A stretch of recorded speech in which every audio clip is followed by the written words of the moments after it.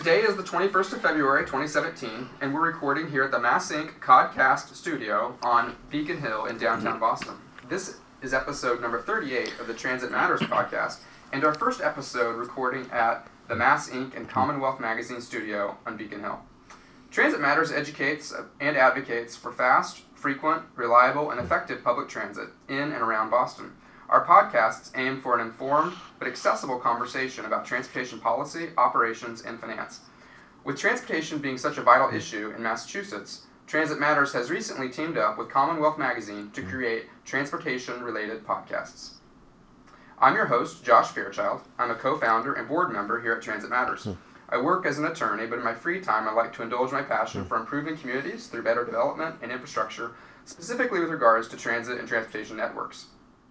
And I'm your co-host, Jim Aloisi. I was the former Secretary of Transportation in Massachusetts, and I am passionate about sustainable mobility. And today on the podcast, we're joined by Chuck Marohn, founder and executive director of Strong Towns, an organization that has been generating attention for its transportation and infrastructure advocacy that run counter to accepted common sense in American transportation policy. I'll let Chuck finish with his own introduction at this point. Hey, thanks for having me. I really appreciate it. Yeah, I'm with Strong Towns, and we are a nonprofit media organization sharing a message of change. I started blogging back in 2008 and started to write about the projects that I saw in my area. I'm an engineer and I'm a land use planner. And I started to talk about the finance and why some of these projects didn't make sense. And my writing kind of took off, and people started following us all over the country, and it has grown exponentially ever since. We now reach 1 million people a year, and are real excited about sharing our message, and I appreciate the opportunity to be here with you guys. Well, and thank you for coming on the podcast. I know that oftentimes we focus on more regional and local transportation issues and get into a little bit more of the weeds about operations and things like that. And this conversation is a little bit more abstract or meta about how are we going about creating our transportation infrastructure and networks. And we hope that this will be part one of at least a two-part series talking to national experts or advocates for transportation policy. So, Chuck, thanks for coming on the show. One of the, I think you gave a little bit of an explanation about Strong Towns there and your mission. One of the things that made me think this might be a fun conversation to have is that despite all of the current, vitriol or concern about national politics, one of the points of light that people are pointing to is saying, well, maybe transportation infrastructure and a new transportation bill and financing or funding out of Washington, D.C. is something we can all get behind and agree on, the president, both houses of Congress, as well as both parties. And Chuck, your organization has kind of made a splash in the last several weeks by taking a very opposite approach to the billion-dollar infrastructure surge that we're hearing about. Would you tell us a little bit about your perspective on that? Yeah, it's interesting because it is the one thing where we have kind of a bipartisan consensus, if you'd call it that, in Washington, D.C. Everybody at every level of government thinks we need to be spending more on infrastructure. And there's a good reason for that. Things are falling apart. Things are not being well maintained. Cities everywhere have these reports that say, we have millions, tens of millions, hundreds of millions of dollars of infrastructure to maintain, and we only have tiny budgets to do it. And so, the idea of spending more money, everybody kind of stands up and says, yes, let's have the federal government do that. Where we differ, and I think where we come from a different place, is that we're really asking a different set of questions. And it starts with, why don't we have the money to maintain this stuff? If we just had the dam out in California, if this spillway infrastructure is so important because, hundreds of thousands of people live downstream and are going to be impacted by it, and we've got to have the water for a reservoir because people drink it, and there's a huge water demand in California, and we need the electricity. If all those things are so important, why can't we spend the $100,000 on maintenance? Why is that not a priority? if all these things are so critical, why don't we have the money to do them? Why aren't they becoming a priority at the local level? And what we have found. Well, Chuck, isn't part of the answer that at the local level people are even more constrained financially? That a lot of responsibilities have devolved from the top to the lower tiers of government. And I think that's the very nature of the problem. A lot of the infrastructure that we see that has been built in this great expansion post World War II was built and paid for largely by the federal government, by the state government, and by in the last couple decades, Wall Street kind of financial stuff. So developer comes in, puts in the sewer and water, pays for it, sells all those properties. The people take them over and pay their mortgages now. And, all of that stuff has really grown the economy. As part of those transactions, though, what the city agrees is that the city says, we'll take over the long-term responsibility of serving and maintaining this stuff. We agree that when it breaks, we'll fix it. And that's a really easy promise to make when it's brand new and the liability is not going to come due for 20, 30 plus years. And so what we've seen is this rapid expansion in our cities, a rapid expansion in our transportation system, and all these liabilities now starting to come due from promises we made a generation or two ago. And that's the fundamental problem. The fundamental problem is that when people don't pay for it at the local level, when we essentially can just build and have the positive impacts of the growth today, but the liabilities are out a generation from now, it induces us to do a lot of really crazy projects and not make very good use of our infrastructure. As an engineer, I was seeing over and over again how we were building stuff and as cities taking over the maintenance responsibility of things, where over the life cycle of that infrastructure, there was no chance of us recouping the cost.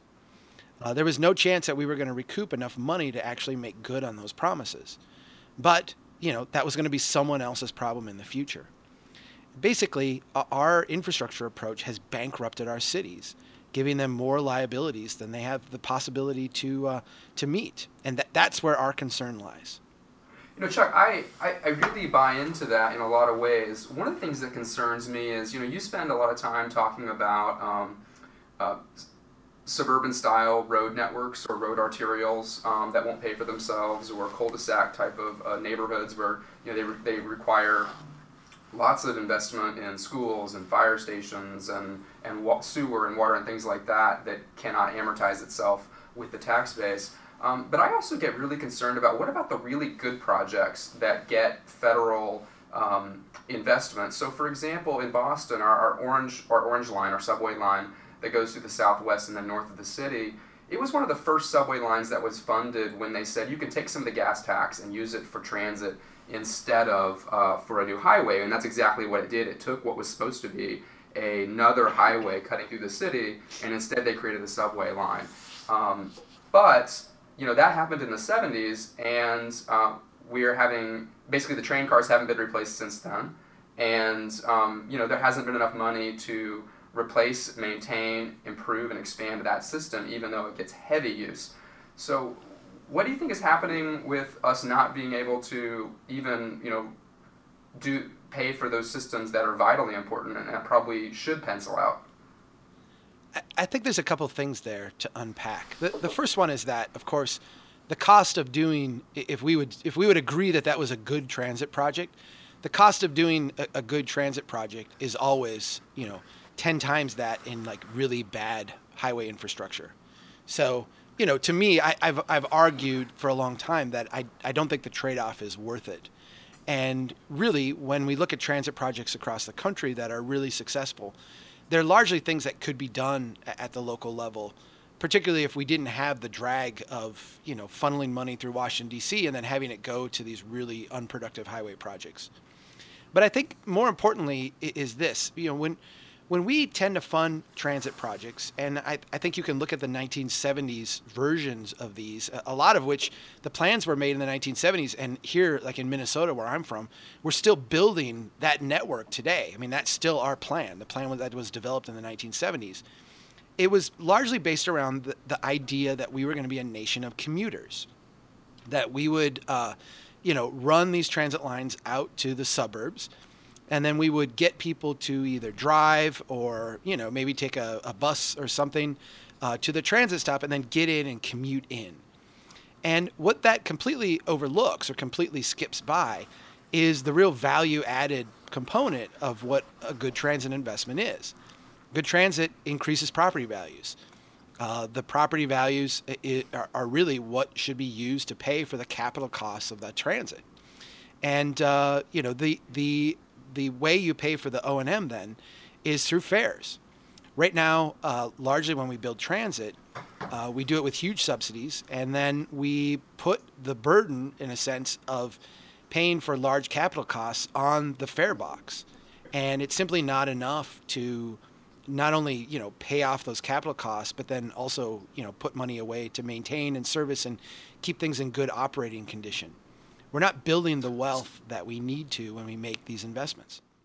So what's your solution to the fare box? What's the alternative that would help pay for the transit costs? Well, I think if we look at, we can look around the world, or we can look back in our own history at the way transit was done before we had this suburban commuter mindset. The across this country, my little town here in central Minnesota was built by the railroad. The railroads were given the land by the federal government, which of course, acquired it by force. But they were given the land. There's no long-term maintenance costs for giving someone land. So the federal government essentially had no, long-term obligations once they did that transaction. The railroads then went out and essentially built these cities. And they built little towns like mine, and they, sold the land off to speculators and what have you. And they used that profit, that money, to pay for the construction of the railroad. The railroad companies were essentially developers first and railroad operators second. And then over time, they paid for the ongoing maintenance and repair of those railroads from the fare box and from, the fees that they could charge people to use the line. I think what we have missed out on in this country, and I think if we want to make transit kind of front and center in our urban conversation, we have to start tying it back in again to the value creation component. And I'll give an example of this, because this is, very common in Asian countries where they're doing high-speed rail, and a lot of investments that we envy here in this country are largely paid for through value capture. I think we can envision it as Americans if we think about a highway interchange. Right now, when we build a highway interchange, it's largely with federal dollars. The federal government will go in and acquire the land needed for the right-of-way, put in the interchange, and then lo and behold, all of these property owners around this are all of a sudden very wealthy. All of a sudden, they have millions of dollars of value just created for them by someone else. In a more rational system, you would either have them build the interchange themselves, or I think in our system today, what you would wind up doing is having the government go in and not only acquire the land for the interchange, but actually the land that would be needed for the development too. And the value added from that would become the mechanism you'd use to pay for that interchange. We're not interested in doing that because it's harder, and it means less growth in terms of the infrastructure we build. And so we largely shun those kind of efforts. But if we actually wanted it to pay for itself and actually wanted it to work long-term financially, that's the kind of thing we would do. Chuck, to push back a little bit, so here in Boston, we're sort of the site of the original streetcar suburbs, and they did develop. I used to live in Brookline, which is just a few miles outside of downtown Boston, and it did develop exactly as you were talking about, where a developer bought a bunch of land in what was the suburb then, but it's only 4 miles from the center of Boston, and it worked really well for a while. But then two things have happened. One is that you had a whole lot of small developers, and I guess they were small for our standards today. But you had a whole bunch of developers doing the same thing and doing their own transit lines, and then they would spin off these, transit companies, these streetcar companies, and then, maybe 25, 30 years in, they had made all their money off the real estate, and they weren't actually, the transit was a loss leader, right? So then there was a consolidation, there were successive consolidations, and then finally you had municipalities and then the state taking over these transit operations because they recognized it was in the public good to operate them, but they were not operating at a profit, so there weren't private people wanting to operate them. On the land side, it's sort of like the genie's out of the bottle on that. How do we get it back? If the value has already increased 100-fold, how do we now insert ourselves back into that process to capture that value for where there's already lines operating, but they do need maintaining, upgrading, or perhaps expansion? Yeah, and I think that those are fair questions in today's context. When we step back and look at some of the side effects of post-World War II development, what we see is that the way we go about building places over time has changed.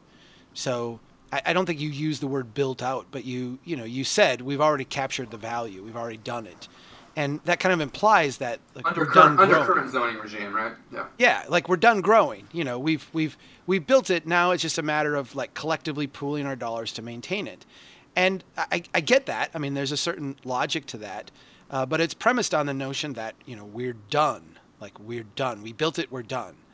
And really, when you study cities historically, there's no city that's ever been done, prior to, post World War II America, where we build things to a finished state. At every other time through recorded history, cities are built slowly and incrementally over time on this kind of continuum of improvement. So you can look at, a small little collection of pop-up buildings on one end of the spectrum and Manhattan on the other end. And even Manhattan is continuing to, grow incrementally up over time. You could say, well, we're not Manhattan yet, so obviously we have room yet to grow. That is, a conversation that was just, part of the natural way of doing things 100 years ago, 200 years ago plus. Today, we've lost that. We actually look at zoning and the taxation approach we have as, in a sense, protecting our right to not have anything change. And what I'm putting forward is that these systems don't work over the long term. They fail. They actually don't. They aren't able to renew themselves. They aren't able to sustain themselves financially if there's no incremental growth mechanism involved. You wind up with the situation that you described where, okay, we're going to, we've got two companies. We've got a development company and a transit company. The transit company is going to consolidate with the other one because we're not making the money we should. And then, bam, bam, bam, and pretty soon the government's running it. Those are all essentially, feedback mechanisms along the way saying like, hey, something has to change. This isn't working. And ultimately you get to the government, which is, kind of the anti-feedback mechanism. And that's where we're at today. I think to get back to a healthy approach, we actually need to dig into the zoning and say, okay, how do we start to change our development approach in these areas so that they can become wealth producing and they can grow incrementally and they can, in a sense, help point the way to where our great transit investments should be in 2017 and beyond. If I could interpret for a second, so when you're saying feedback mechanisms or feedback loops, I think what you're saying is when you at the local level experience the pain of not having the money to maintain, upgrade, or expand the transportation network that you need, then that financial pain is the feedback. Is that what you're talking about? Yeah, and if we go back to those early the commuter transit lines that you were talking about, the streetcars and what have you, there was a point where those companies were saying like, hey, we can't run these profitably. And I mean, the answer then would have been one of two things. It would have been either you're going to have to raise fares so that you can, you're going to go out of business and someone else is going to, take that over and find a way to operate it profitably. Or, you're going to have to create more wealth in that neighborhood. Things are going to have to grow and improve so that people can, there'll be either more people riding or more capital available to fill those gaps. Instead, what we did is we said, well, let's make the system bigger and essentially hide that feedback for now. And ultimately, we got it, to where it's the government, and now we'll pay through it through sales tax or general fund or what have you. And you've lost the connection between the people paying for it and the actual solvency of the system. So I'm going to ask you a two-part follow-up on that. So it sounds like you mentioned value capture several times. Here in Massachusetts, we don't have the ability at the most local levels to opt in to certain types of taxes that are not already, the powers are not already given to us by the legislature. So there's a movement, and there are legislative bills pending every session for local options, so that local municipalities can vote on these types of things, and for value capture, which is not something that we currently do very well. The Transportation Agency is operated at the state level, so we run into politics where, even though we're not a large state geographically, there's an east-west divide and there's an urban-rural divide that makes it difficult to get the funding that the people in the metro area want for transit. So I guess the two parts are, if value capture is what you're mostly focusing on, how do you imagine that happening at the local level? Do you have good examples? And secondly, are there other forms of funding? So, we see states and cities doing sales taxes and value capture and some other funding mechanisms. I'm drawing a blank right now, but we see a variety of bonding. I guess bonding is the other thing that we see a lot of, and TIFs. Are there other mechanisms that you would also embrace? And if so, how do you see these things working in a concrete example? Yeah, I think that it's important to understand what has happened with our state and local finance over the last 50 years. If we go back in time in Massachusetts, what you had were a bunch of cities, each of which would have their own taxes and fees and their own kind of structure to financing their places. And so when things did become, in a sense, communal, the tax structure that they had there was often molded to work for that community. If you had a rural farm community, it was going to have a very different tax structure than an urban manufacturing community. What we've done over the last 2 generations, in the under the guise of efficiency and ease of the ease of administration, is we've said, no, we're going to have essentially one tax policy. It's going to be set by the state, and the state will tell you what to do as local governments. This works really, really well if you're Walmart or if you're McDonald's, because if you're McDonald's in 1950s Massachusetts, what you have to do is you have to go around to every single town, figure out what their unique set of tax structures are, work to adapt to that, and it's messy and it's complicated. Now you just go to Massachusetts and you're like, okay, well, here's what it is, and I deal with the state, and I go, and the local government has no say in it.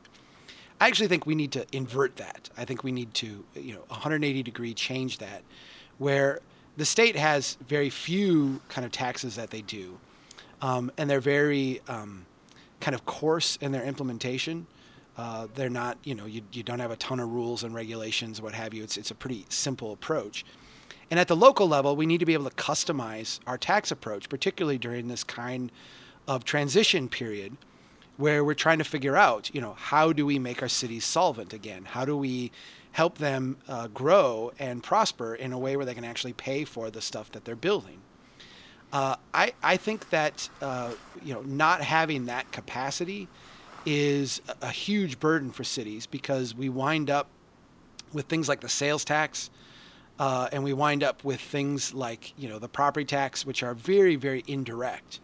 And it pushes us to do things like tax increment subsidies, where, that's kind of our form of value capture today in this country, where we'll give you the subsidy back if you create value in a place, and we'll kind of use that to pay for infrastructure or other things.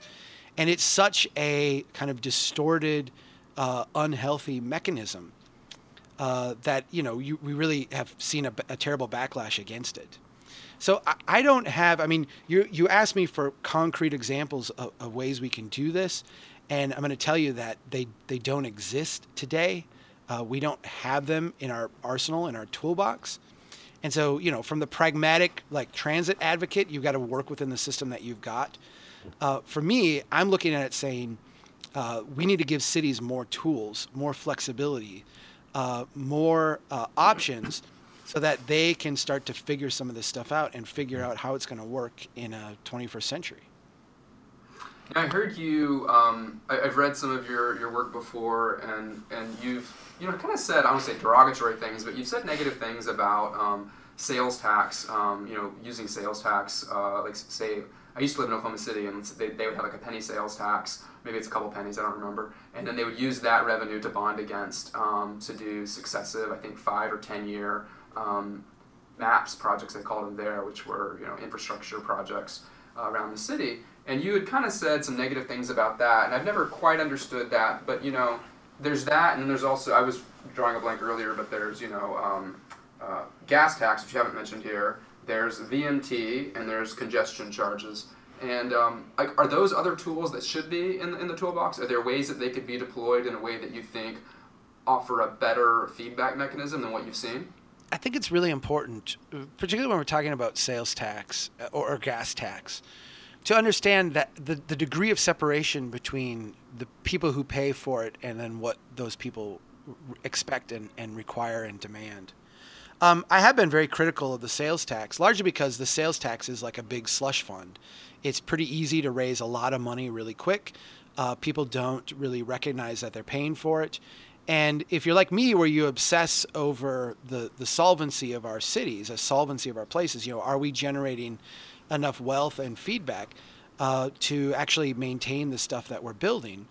The sales tax gives you none of that. It is so separated from the source of the income from how you're spending it, that it's really impossible to get any good feedback.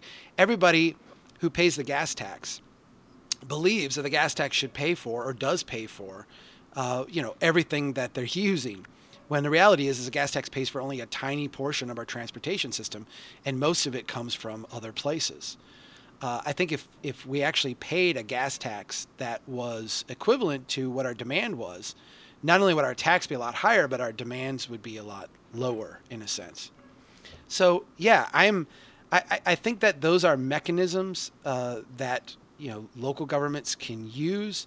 I think they should be in the toolbox, but they're very indirect.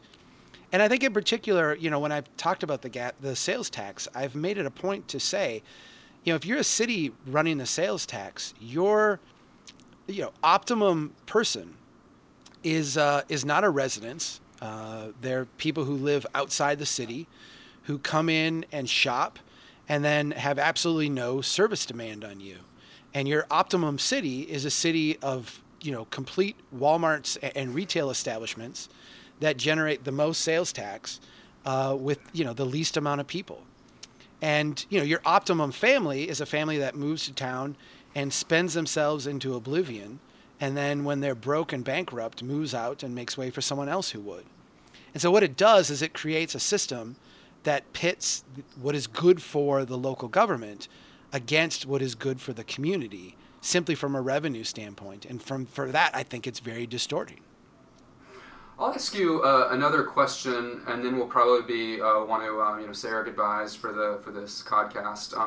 The other question I wanted to ask about is, so recently in Massachusetts, they tried to do inflation. They tried to tie the gas tax to inflation, so that they did a small increase. It was half of what the governor had asked for. This is back in 2013. And then they tried to tie it to inflation, so at least it would keep up with where it was at that point. And then that was later voted down by a ballot initiative, a statewide ballot initiative. And shortly after that, there was some polling done that showed that the majority of residents in the greater Boston area agreed that highway expansion was not a viable option, that transit was the answer to solving congestion, and that transportation, the transit system needed more funding. But there was also majority agreement that they didn't want any new taxes to pay for it, and that they didn't want the gas tax to go up. Is it just that we're not used to paying for what we use? Is that how do we get used to paying the cost of our transit if we're not paying it now? I don't think any of this should surprise anybody. I mean, this is human nature, right? This is not like a Republican or a Democrat flaw. This is just a human flaw. If I can get something and not pay for it, that's a great thing. Like, I will do that. That's very good. If I have to pay for it, then I have to balance it against other things, and then I may or I may not like it. And I think this is the trap that transit advocates and really transportation advocates get in general. They'll say, like, look, there's broad support for this, and people really want this stuff. And then they'll try to make a case for how we should get, more money to do it because people really want it. But then when you get to the point where, there have been instances where, we've asked people to pay for things directly, like, okay, do you want to pay a toll to cross this bridge? No, I don't want to pay a toll to cross the bridge. Well, if you don't pay the toll, we're not going to build the bridge. And they say, well, don't build the bridge. I'm not going to do it. And so what you see is that in the abstract, people really want this stuff, but they want other people to pay for it.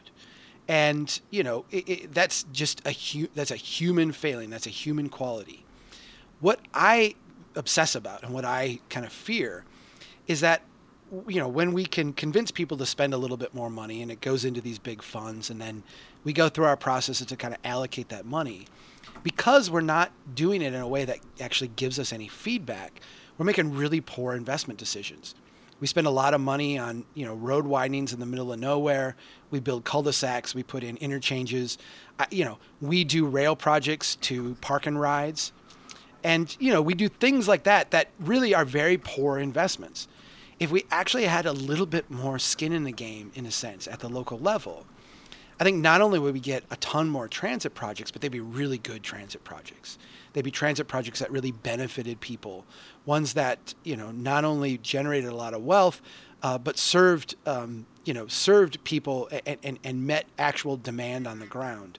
And that's what I'm obsessive about. Do we need more money for infrastructure? Yes. Do we need more money for transit? Absolutely.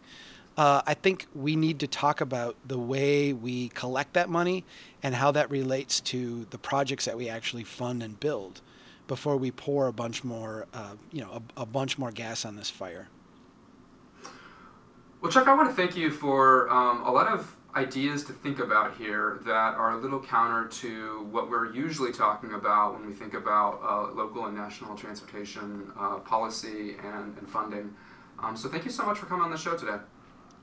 Thanks for having me. Yeah, we run a little bit counter to things, but it's it's a good part of the narrative that I think we need to stop and discuss. So I appreciate you giving me the opportunity. Well, what we could use is a little more creative thinking, and I think the here in Massachusetts, one of the things we're going to be exploring, hopefully this year, is whether to begin devolving some more powers from the state to municipalities, and this conversation is a sort of prelude to that longer discussion we're going to be having.